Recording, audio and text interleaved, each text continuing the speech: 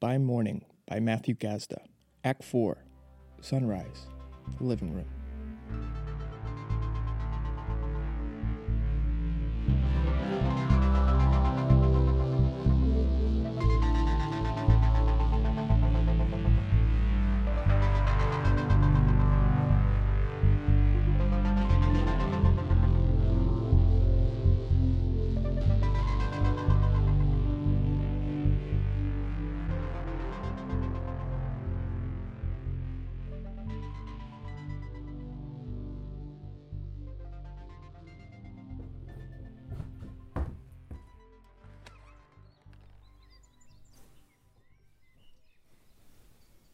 Hey.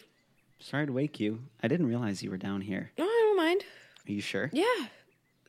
I enjoyed our little chat on the porch last night. So did I. You're a very insightful person. I just say shit. Do you want coffee? I just made some. Yes, please. Okay, I'll be right back. Thanks. You're welcome. Last night, I dreamed 3 flowers bloomed, one in my head, one in my heart, and one in the palm of my hand. Am I supposed to interpret that? I don't know. I feel sheepish. Why? Because I told myself that I was coming here to help you guys, and I immediately became a burden. That's just how it works. How what works exactly? A savior complex. You think I have a savior complex? No, I think you're hiding other complexes beneath a savior complex. I'm really in love with the person I'm dating. Her name is Ava. I don't know why I'm bringing that up all of a sudden. Ava's a nice name. I called her 3 times on the drive up last night, and she didn't pick up. And after everyone went to bed, I called her again. I don't know why. Do you want to talk about it? I sound idiotic. How long have you been seeing her? 2 months? I see. I don't think I'm actually in love with her. I think I'm just infatuated. I think I just like the game aspect. It's not appropriate to think like that. I know. Thoughts aren't supposed to be appropriate. Well, then what are they supposed to be? Clear. But clear is cruel. At least you know where you stand with cruelty. I guess. A pity. Are you going back to the city? Or are you going to hang here today? Are you trying to get rid of me? No. You're trying to get rid of me. No, Iris. That's not what I'm doing. Now I feel insecure. You don't know what you're feeling. Excuse me? I said you don't know what you're feeling. You're probably right.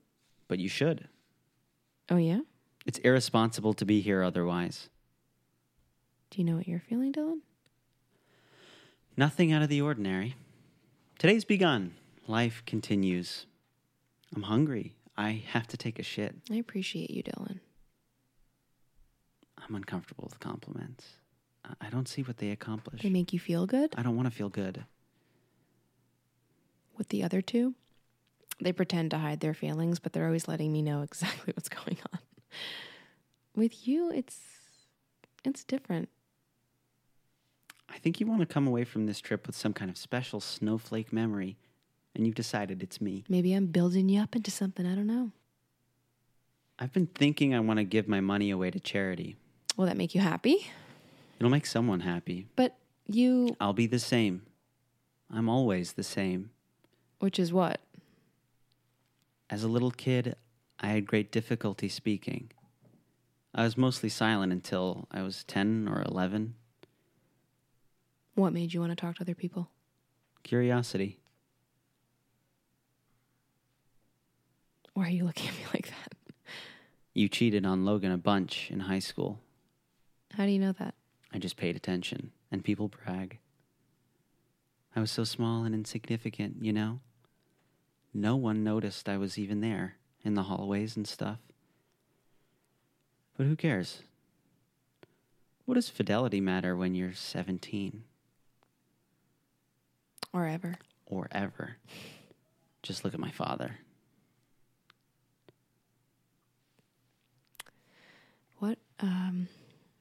What exactly are you referring to, Dylan?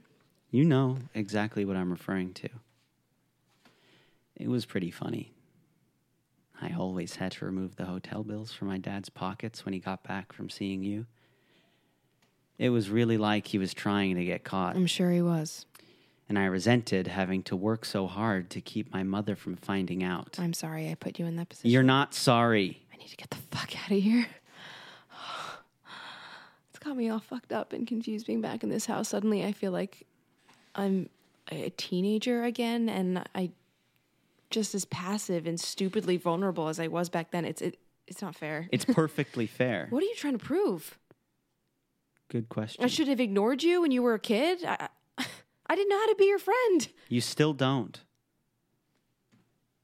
I feel like you really understand people. I don't understand anything You about understand anyone. too well. No, really, Iris, I live in a state of very deep spiritual indifference in which I can't really see into people, only the ways in which I can slide them back and forth across the chessboard. Do you think I'm any different? You're just manipulative, but not as smart. Fuck you. I'm being honest. I've got no one to talk to about your father, and I've been going crazy. That's the cost of keeping a secret. I know, but still.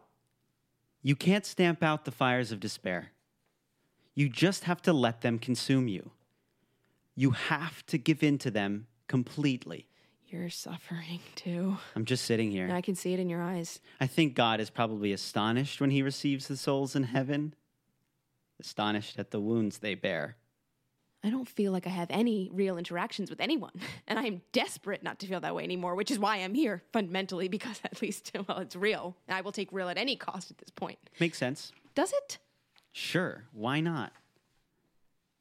I still associate autumn with high school. I can still feel your brother's lips pressed against my neck at the homecoming dance and the smell of flowers from his lapel and his hand on the small of my back. I'm not even sure if I like sleeping with men. But the memories are nice because they're from this time when everything seemed like it made sense. I don't know what I'm supposed to say next. I'm worried about going bald. I spend 30 minutes each morning combing my hair, looking to see how much hair gets caught in the brush. But you're not going bald. Oh no, absolutely not, but it worries me anyway. So, And I get out of bed to check to see if I left the fridge door open at least 5 times every night because I'm afraid of letting all the cold air out. But of course, it's always properly shut. okay, I see where you're going with this. And I have to cross the street in exactly 5 seconds every time. And if I take too long or go too fast, I cross the street again and again until I get it right. Right.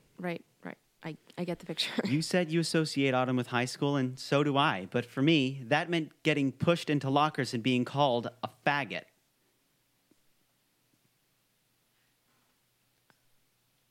I didn't realize. Yes, you did. No, really, I didn't. I specifically remember you watching me and doing nothing about it, as if I didn't exist. Is that why you're punishing me right now? I don't give a fuck about what happened in high school. Yes, you do. I bought a gun. I made plans to shoot up the whole school. Oh, Dylan, no. Please say you didn't. Who knows? This is really bad. So I think I understood the terrorist with the bomb strapped to his chest. I think I understood what was in his heart. You don't mean that. Why wouldn't I? Because you don't. Deprived of proper affection, people explode like stars at the end of a life cycle. You were one of the people I planned to shoot, I assumed as much. in case that wasn't clear. I feel unwell. Just like I promised myself when you arrived, that by morning I'd make you feel what I've felt my entire life. Which is what? Insignificance. Your hands are shaking. Is there a gun in this house? I forget. This isn't funny anymore. Because I'm not joking. Dylan, stop. It never ended, did it? No, I saw him 2 weeks ago. Figures.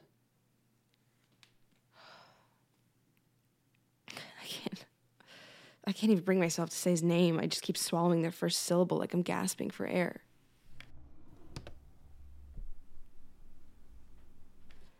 What are you doing? You're overthinking it.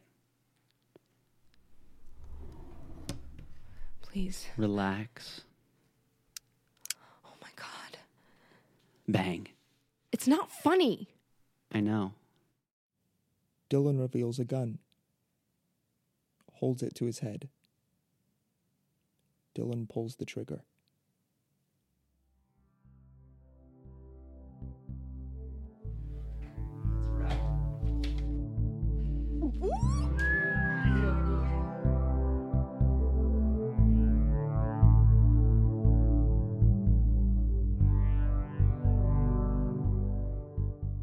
Thank you so much for listening.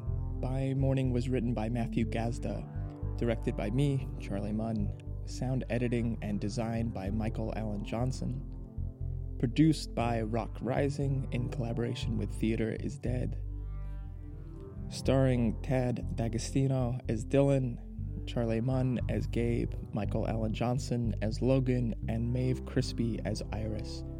This audio play would not have been possible without the 81 Kickstarter backers that supported the original 2017 production. I cannot thank those 81 people enough for their financial and spiritual support behind this play. Thank you. Thank you so much. Thank you.